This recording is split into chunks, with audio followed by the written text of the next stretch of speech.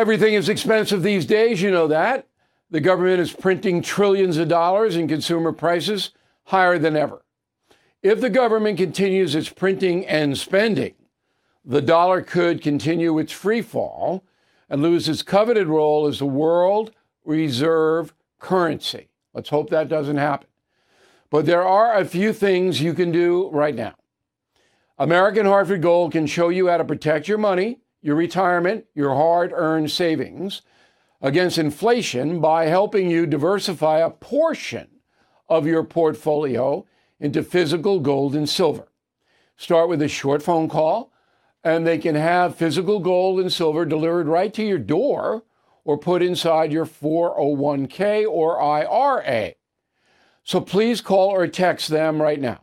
Tell them Bill O'Reilly sent you. Call 877-444-GOLD, 877-444-GOLD, or text GOLD to 65532. Again, that's 877-444-GOLD, or text GOLD to 65532. I'm Mike Slater from the podcast Politics by Faith. This is a crazy time in our country. It's stressful, a lot of anxiety, and it's going to get worse. And I realized that one of the things that helps me take away the stress is realizing that there's nothing new under the sun. So on this podcast, we take the news of the day and we run it through the Bible and other periods in history to realize that we've been through this before and we can rise above again.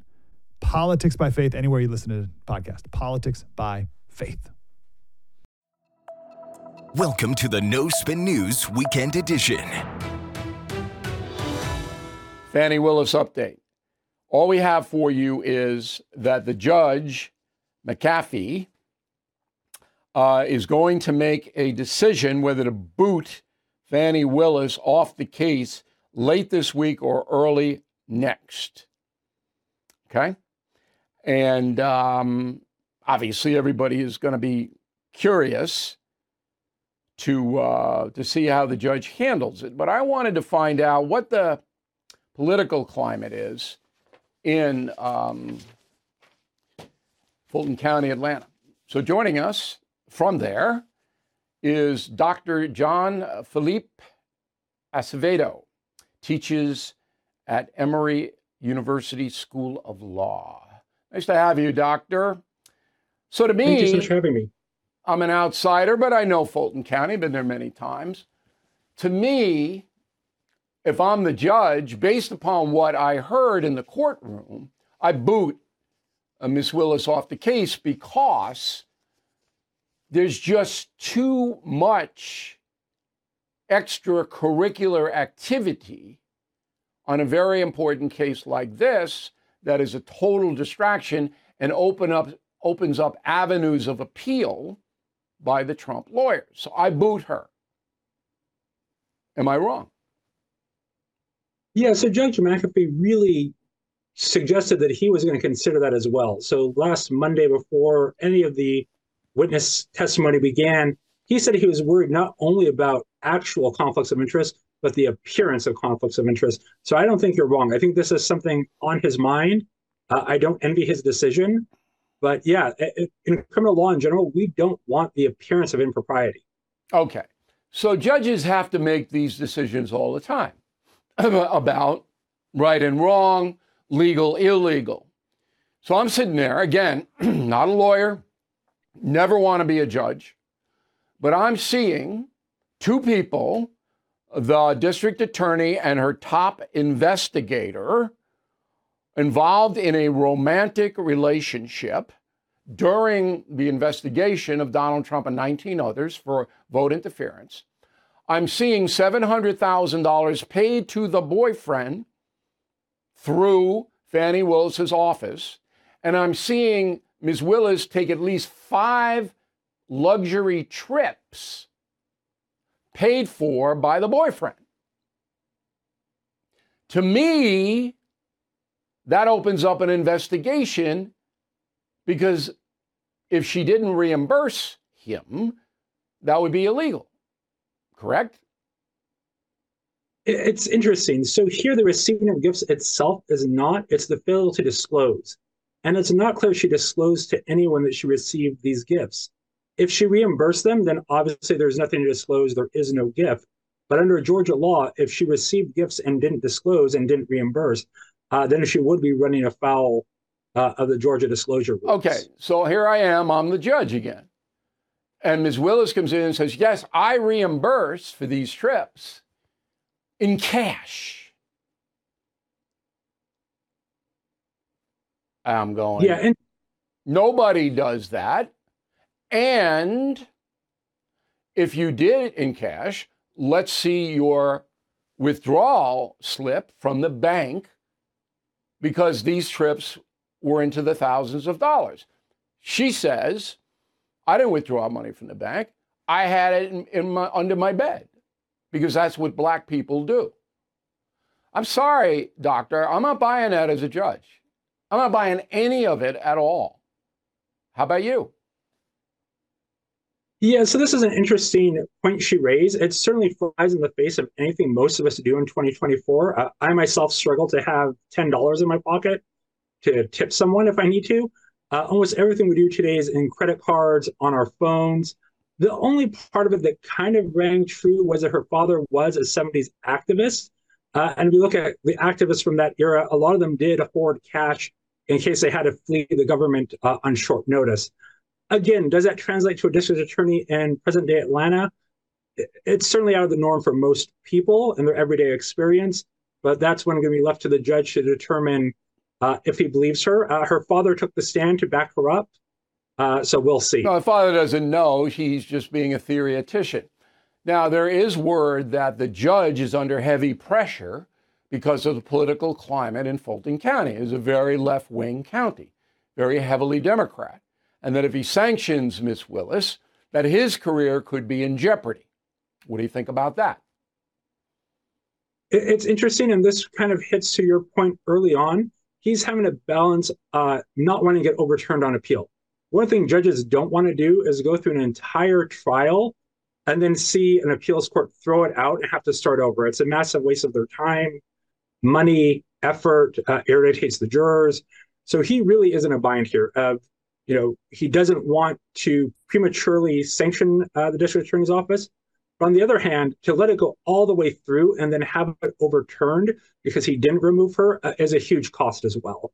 And what are the odds, in your opinion, being, a legal scholar, if she stays on the case and it goes through and there is a conviction, what are the odds of it being overturned? From the evidence we've had now, again, assuming no new evidence, I think the odds are not great for being overturned. The odds of it being appealed are absolutely. I think any defense lawyer would appeal this. It'd be, I think, malpractice not to appeal it. If you're the defense counsel, you have to zealously advocate for your clients. And that's whether it's a former president or just an average citizen. So I think here, again, even that review is going to cause issues. And again, you mentioned the political climate. I think the judge is mindful of that in two ways. On the one hand, they're elected officials. They are going to run for re-election. On the other hand, you don't want to have a criminal trial and conviction in which the majority of people believe it's unfair, because that'll undermine the entire criminal justice system. Yeah, but that breaks down on ideological run. Final question.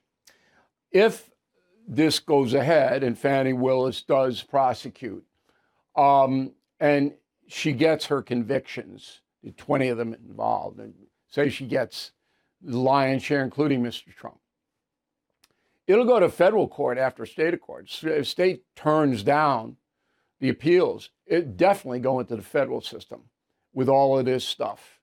Would it not?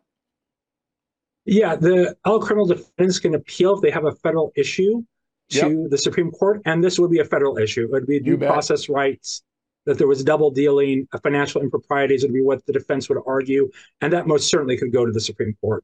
Okay, so wrapping up our discussion, and I want to thank you for being very straightforward, by the way. It's a good discussion. If you're a judge and you know that, you know all of the problems that Ms. Willis has caused herself. Nobody else caused these problems. She did it. You move her out. If you're looking out for the cause of justice and the state of Georgia.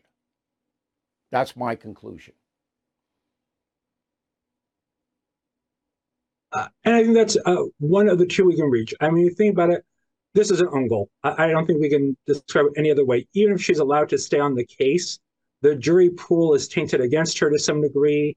There's folks here in Fulton County already calling for a review of her other cases, particularly the supporters of Young Thug, which is also a RICO indictment. So in that sense, the damage is done in many ways to this case. I just want to... Yeah, I want to clarify to the audience. There's a guy named Young Thug, big time rapper in Atlanta. She went after him. Obviously, his people don't like her, so they're using this to advance his cause. Hey, Doctor, thanks very much. We really appreciate it. I can't make a prediction on this. I mean, I know what the right thing is. You get Fannie out of there. But the politics, boy. You're listening to the No Spin News Weekend Edition. Hey, this is Vivek Ramaswamy. The media has systematically lied to you. The Hunter Biden laptop story, the origin of COVID-19, the Trump-Russia collusion hoax, or how your money's being spent in Ukraine. Enough already with the lies. No more lies, hard truths only. That's what the Truth Podcast is all about. It's not standard conservative talking points. If you want that, go somewhere else. But if you want the hard truth delivered to you in a way that challenges you, and will challenge me intellectually, you're not going to find anything like this on the internet. Subscribe to the Truth Podcast today on Apple, Spotify, or wherever you get your podcasts. Joining us from L.A., Aaron Cohen is founder of Cherry's Counter-Terror, specializing in training law enforcement in violent situations. Can you explain why we don't know what happened at the Waffle House in Indianapolis and the Kansas City parade? Can you tell me why we don't know what happened after all this time? Well, yeah, I think it's exactly what you're leading into, Bill, which is that we've got political restraints being put on the ability to be able to deduce exactly who was behind the crime. I believe this was gang related, which means that it's potentially black on black. It's a high possibility it was black on black.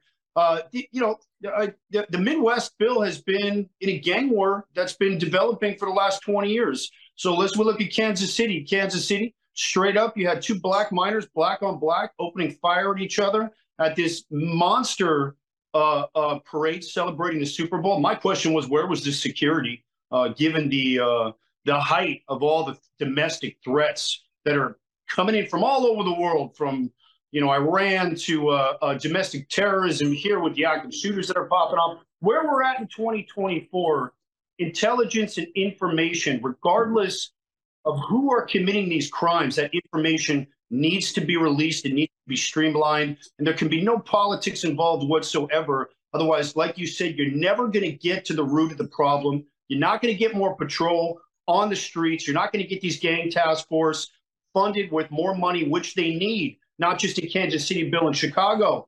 They just wrapped up a 6-year investigation. Again, gang on gang, South Side and West Side Chicago. A monster gang problem over the last 20 years. It's been growing and growing. The problem is these liberal cities aren't being honest about it. And what it's doing is it's affecting the frontline patrol and police officers' ability to be able to deal with it head on.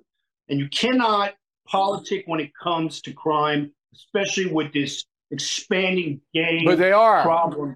They are, and there's nobody except me reporting it. I don't know anybody else reporting this story this way. Now, some stats. African Americans comprise 13% of the American population. 2022, 52% of all homicides in the country were committed by African Americans. Okay? 56% of murder victims, African American. Again, 13% of the population. So you're just basically letting this, as you said, letting this go. There's no will to confront it at all. But if that Waffle House, that having a white guy shooting that poor black woman, you know it would be everywhere in this country. Is that racism? Well, it's certainly a form of placism. I mean, I don't know how else to explain it. You're sort of nailing it. Again, if you're not honest about what it is that you're seeing, with that shooting in Kansas City and with the shooting at the Waffle House, then you're unable to directly confront that threat head on, which is violent crime. Absolutely. And you just read that. And it's worse than that. One of the ways that New York City confronted violent crime that worked under Giuliani and Bloomberg, the mayors, was stop and frisk. Because the cops know in their beats, in their precincts, who the gang guys are. Everybody knows that because they got tattoos, they run around, everybody knows. So they would stop them, frisk them, and find a lot of guns and then prosecute them on gun crimes. But stop and frisk, gone. So after that left, the rise in violent gangs doubled or tripled, and so did the violent crime. But there is no movement to bring back stop and frisk. Now, as a counterterrorism expert, do you believe in stop and frisk? Not only do I believe in it, but it's one of the critical layers of preventative measures that law enforcement needs. Look, Bill, just because I come from the counterterrorist space, let me be clear. I spent the last 15 years working as a deputy for a sheriff's agency on the East Coast, a nice-sized sheriff's agency, where I trained that agency in counterterrorism, but also active shooter response, which is that highest threat of response to violence. And what we saw in Kansas City was an active shooter. The fact that it was black on black, or the fact that it was crime related or gang related, which is drug related, you still have the same effect at the end, the same violent outcome. Stop and frisk is critical. It terrorizes the community. I just want to be clear.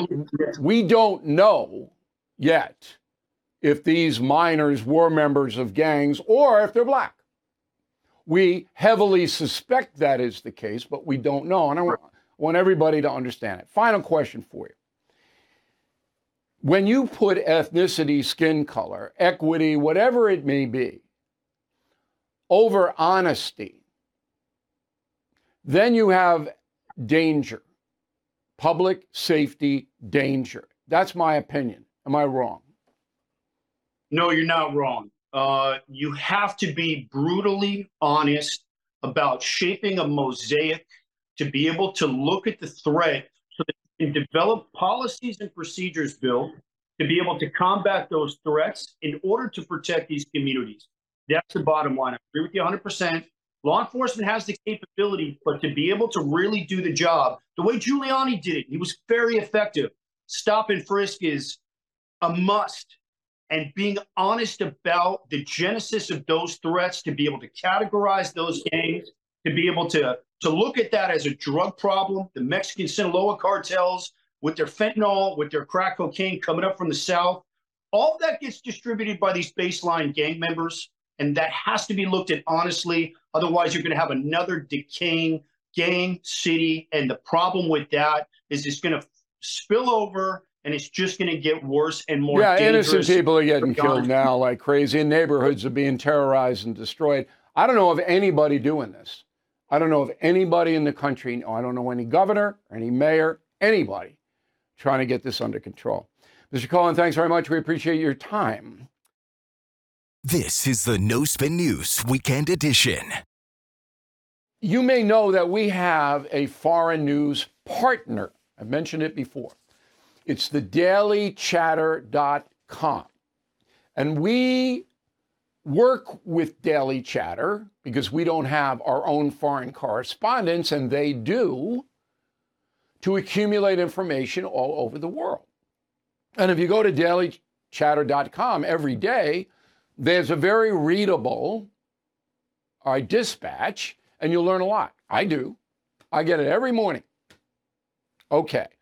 The guy who runs it is named Phil Balboni, and I used to work for Mr. Balboni as a local reporter/analyst in Boston at WCBB-TV, a classic television station. All right, Phil, I got to ask you a series of questions, and I want your best take on it. So Okay, all over the internet, it's Russia's now winning the war against Ukraine. Is that true? They're beginning to advance on the front lines in some key places. So they're not winning yet, but they are definitely, they have momentum, whereas the war was stalemated for quite a long time. So the Russians took Bakhmut. Many of your viewers will remember that name. And now just last week, they took Avdiivka, another kind of strategic town.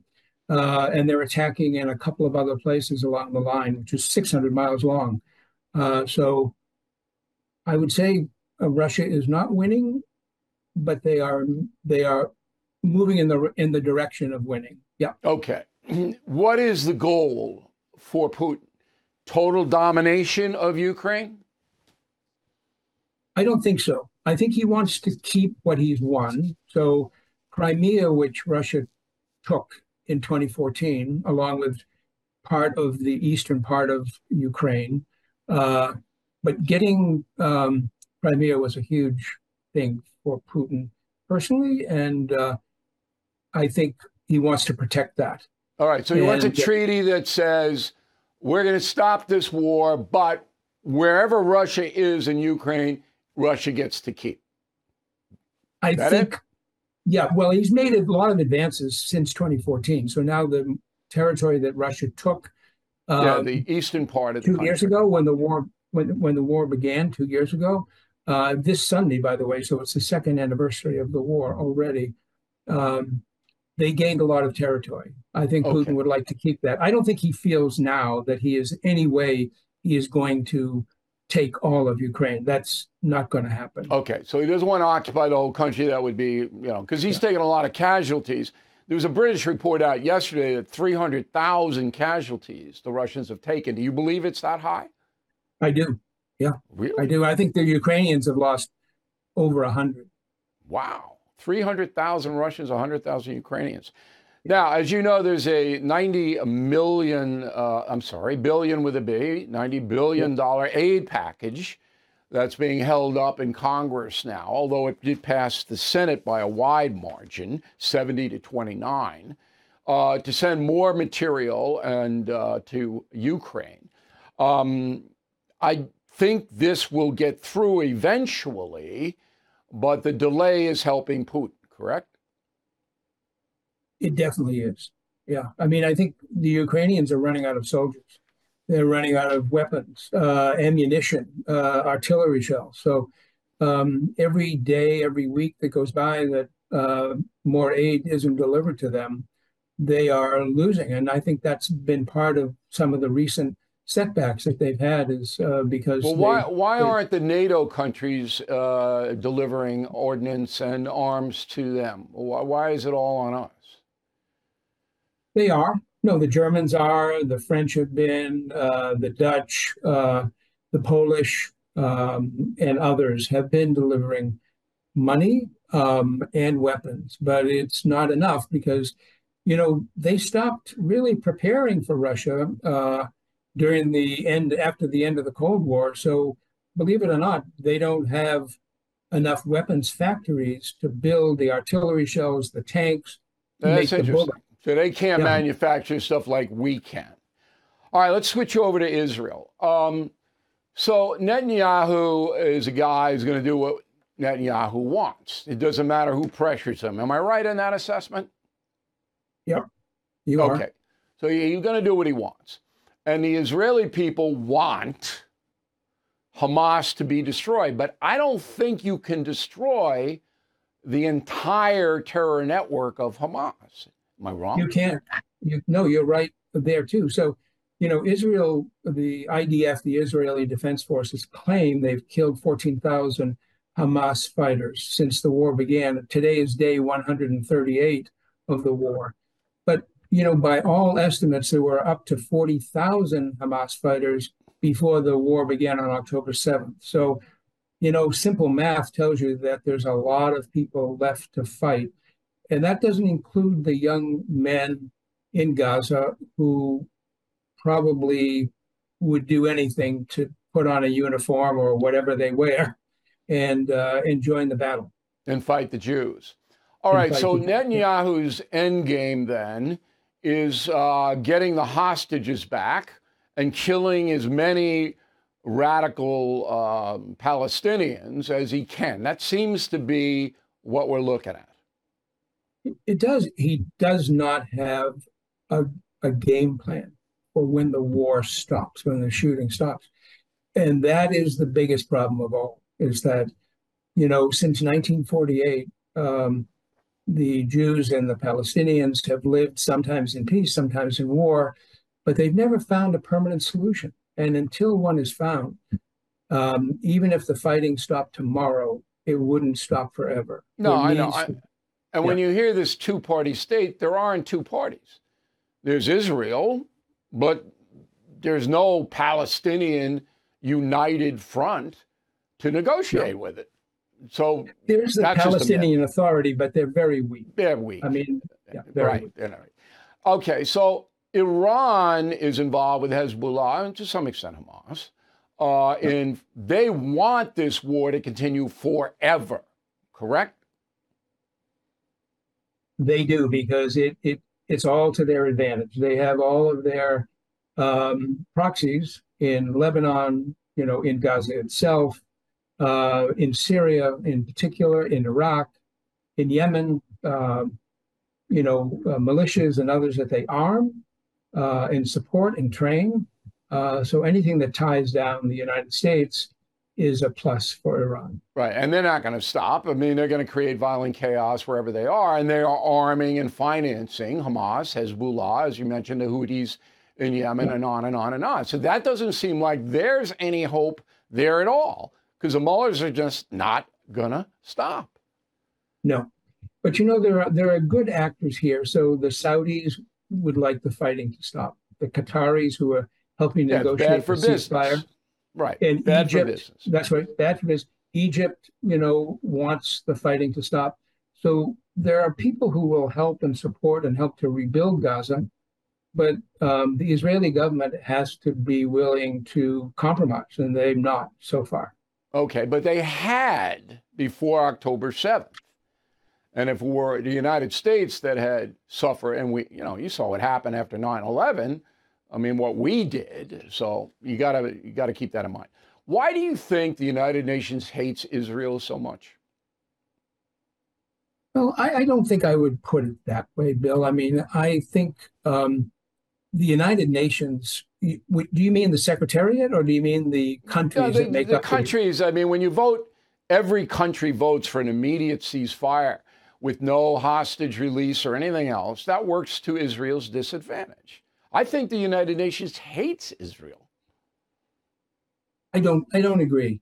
I think that it's hard for us in the United States, which is one of the reasons why I created my company, to help people get more information about the world. The rest of the world is not supportive of what Israel is doing right now. And, 29,000. Why? After that horror on October 7th, you would feel everybody say, look, Israel's justified to try to get these Hamas terrorists out of there. Why aren't they sympathetic? They are sympathetic to that. But, I mean, I'm sure you realize that 29,000 Gazans have been killed since the war began, most of them women and children. They have had 30,000 airstrikes. That's over 200 every day. 80% of all the buildings in Gaza have been destroyed or damaged. It's been I think by any measure, they've overdone it. Nobody objects or disagrees. They have a right to defend themselves. It's how they've gone about it. Did we overdo it on Nagasaki and Hiroshima? Personally, I think we did what we had to do there. All right. So it's a debatable issue, but I still think that there is an anti-Israel bent inside the United Nations. Led by African countries, interestingly enough, South Africa and this and that. And I'm going, wait a minute, you guys are the underdogs in Africa. Israel's certainly the underdog. Why aren't you sympathetic? Do you have any perspective on that? I think it's their colonialist history. Colonial thing? Yeah. Okay. Yeah. think that's I got it. All right, last question for you. You managed me for a little while in the 1980s. That must have been hell. It wasn't actually. I mean, I want your viewers to know that you were a damn good reporter, and you were a pleasure to work with. I mean, you're the same guy you were 40 years ago. Very confident, smart, sometimes a little opinionated. Maybe you rub some of your colleagues the wrong way from time to time, but no, you were great, and that's why we've been friends 40 years. Well, there were two news directors that were outstanding, and I'm going to have the other one from WCBS TV on next week. Good. Steve Cohen, you know him. Steve Cohen, right. But when I was working for you in Boston, and Boston is my second home, as you know. I mean, and when I go to Boston, everybody thinks I'm from Southie.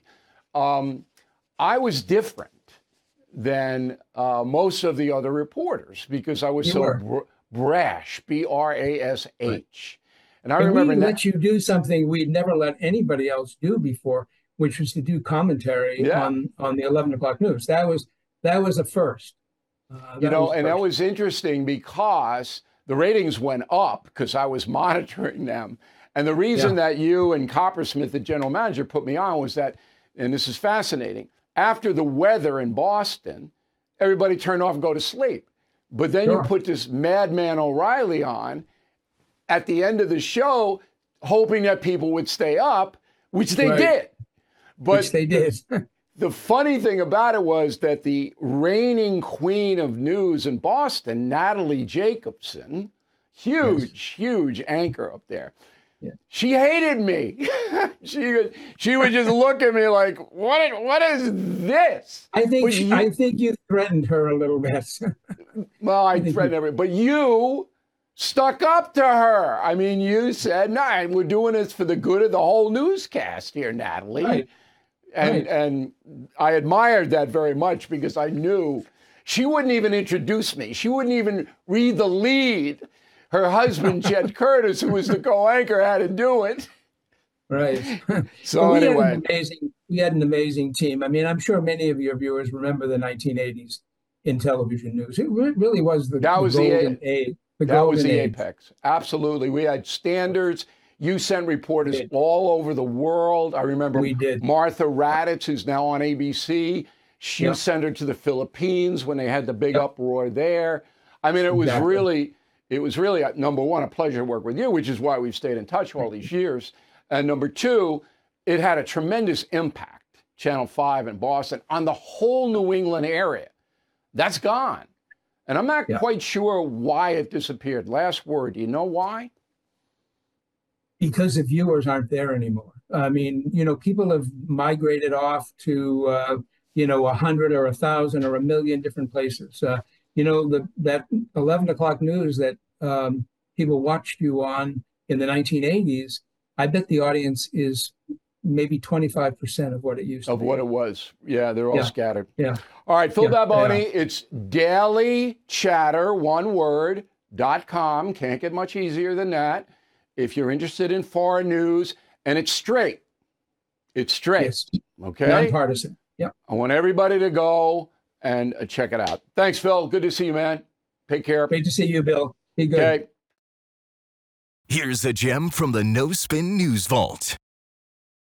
All right, free speech. So is it under siege in America? In my opinion, it is. But this goes back a while.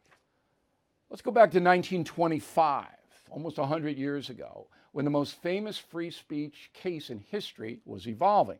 This was about the teaching of evolution in public schools. Before 1925, most public schools were not allowed to teach evolution. They had to say, God created everything, and evolution, no, couldn't mention it. Okay.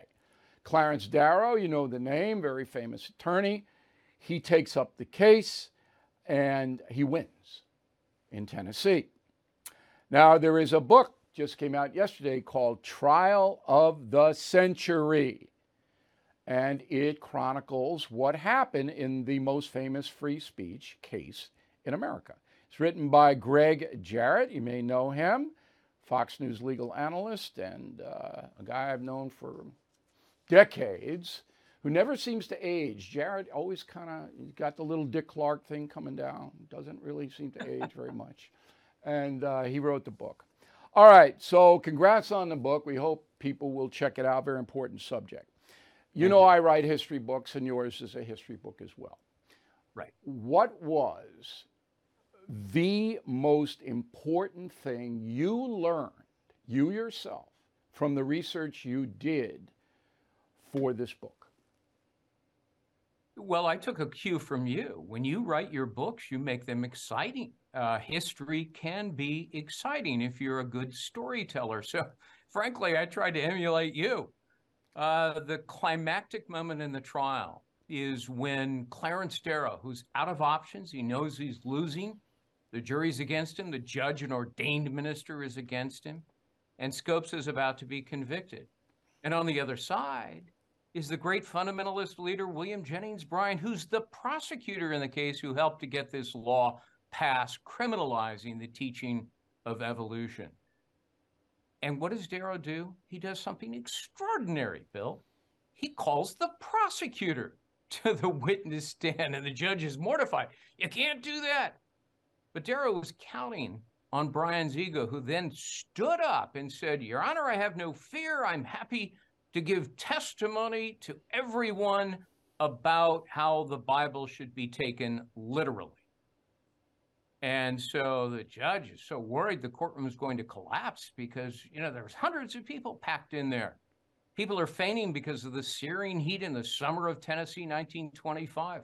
So they moved the cross-examination of Bryan by Darrow outside on a platform left over from the 4th of July activities. I have a picture in the book where you can see thousands of people convened in front of the platform, and there are these two lions, two great orators, icons in American history, facing off.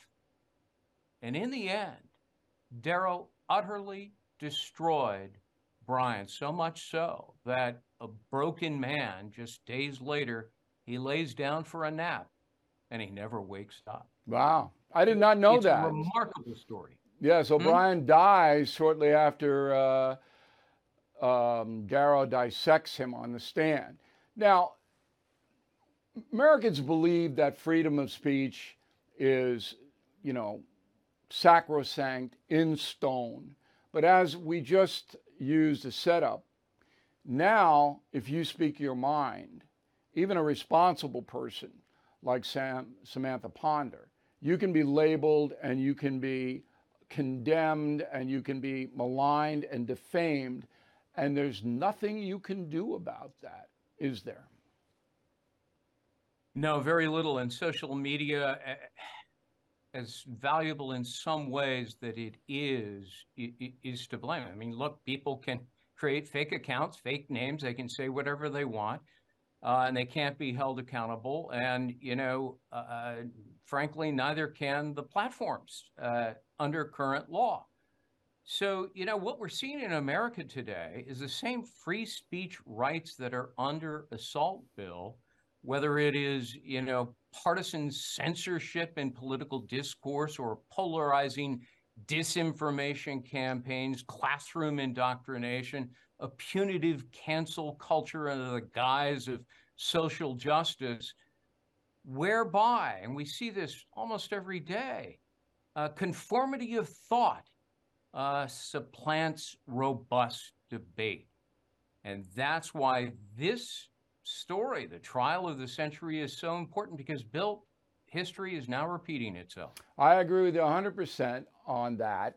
And it even worse than what you say, because the corporate media controls information flow. Yes, you can go on the internet and you can hear private voices, but the mass media flow is now controlled by these large corporations who basically blackball and silence people they don't like.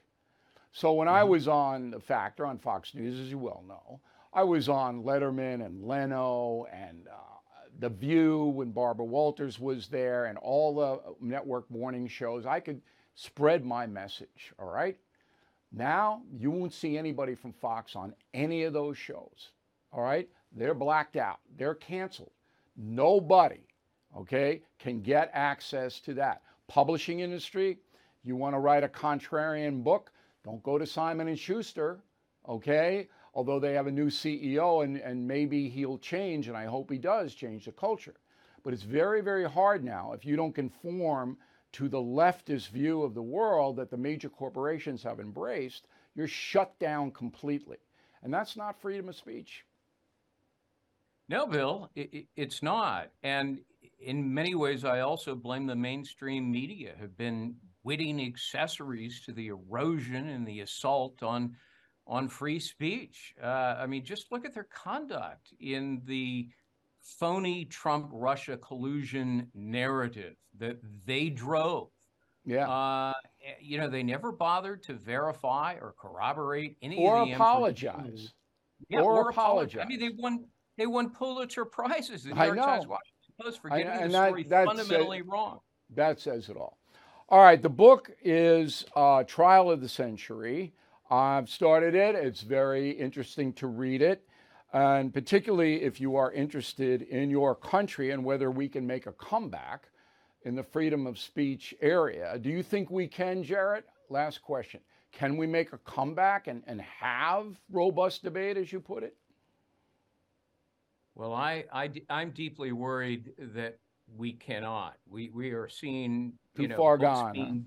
Books being banned, art shows being censored. It seems to be getting worse and worse. It reminds me of the Joe McCarthy Red Scare era of the 1950s, in which if you dared to dissent, you were punished. You bet. All right, Greg Jarrett, thanks very much for taking the time. Good luck with the book. Thank you for listening to the No Spin News Weekend Edition. To watch the full episodes of the No Spin News, visit BillO'Reilly.com and sign up to become a premium or concierge member. That's BillO'Reilly.com. Sign up and start watching today.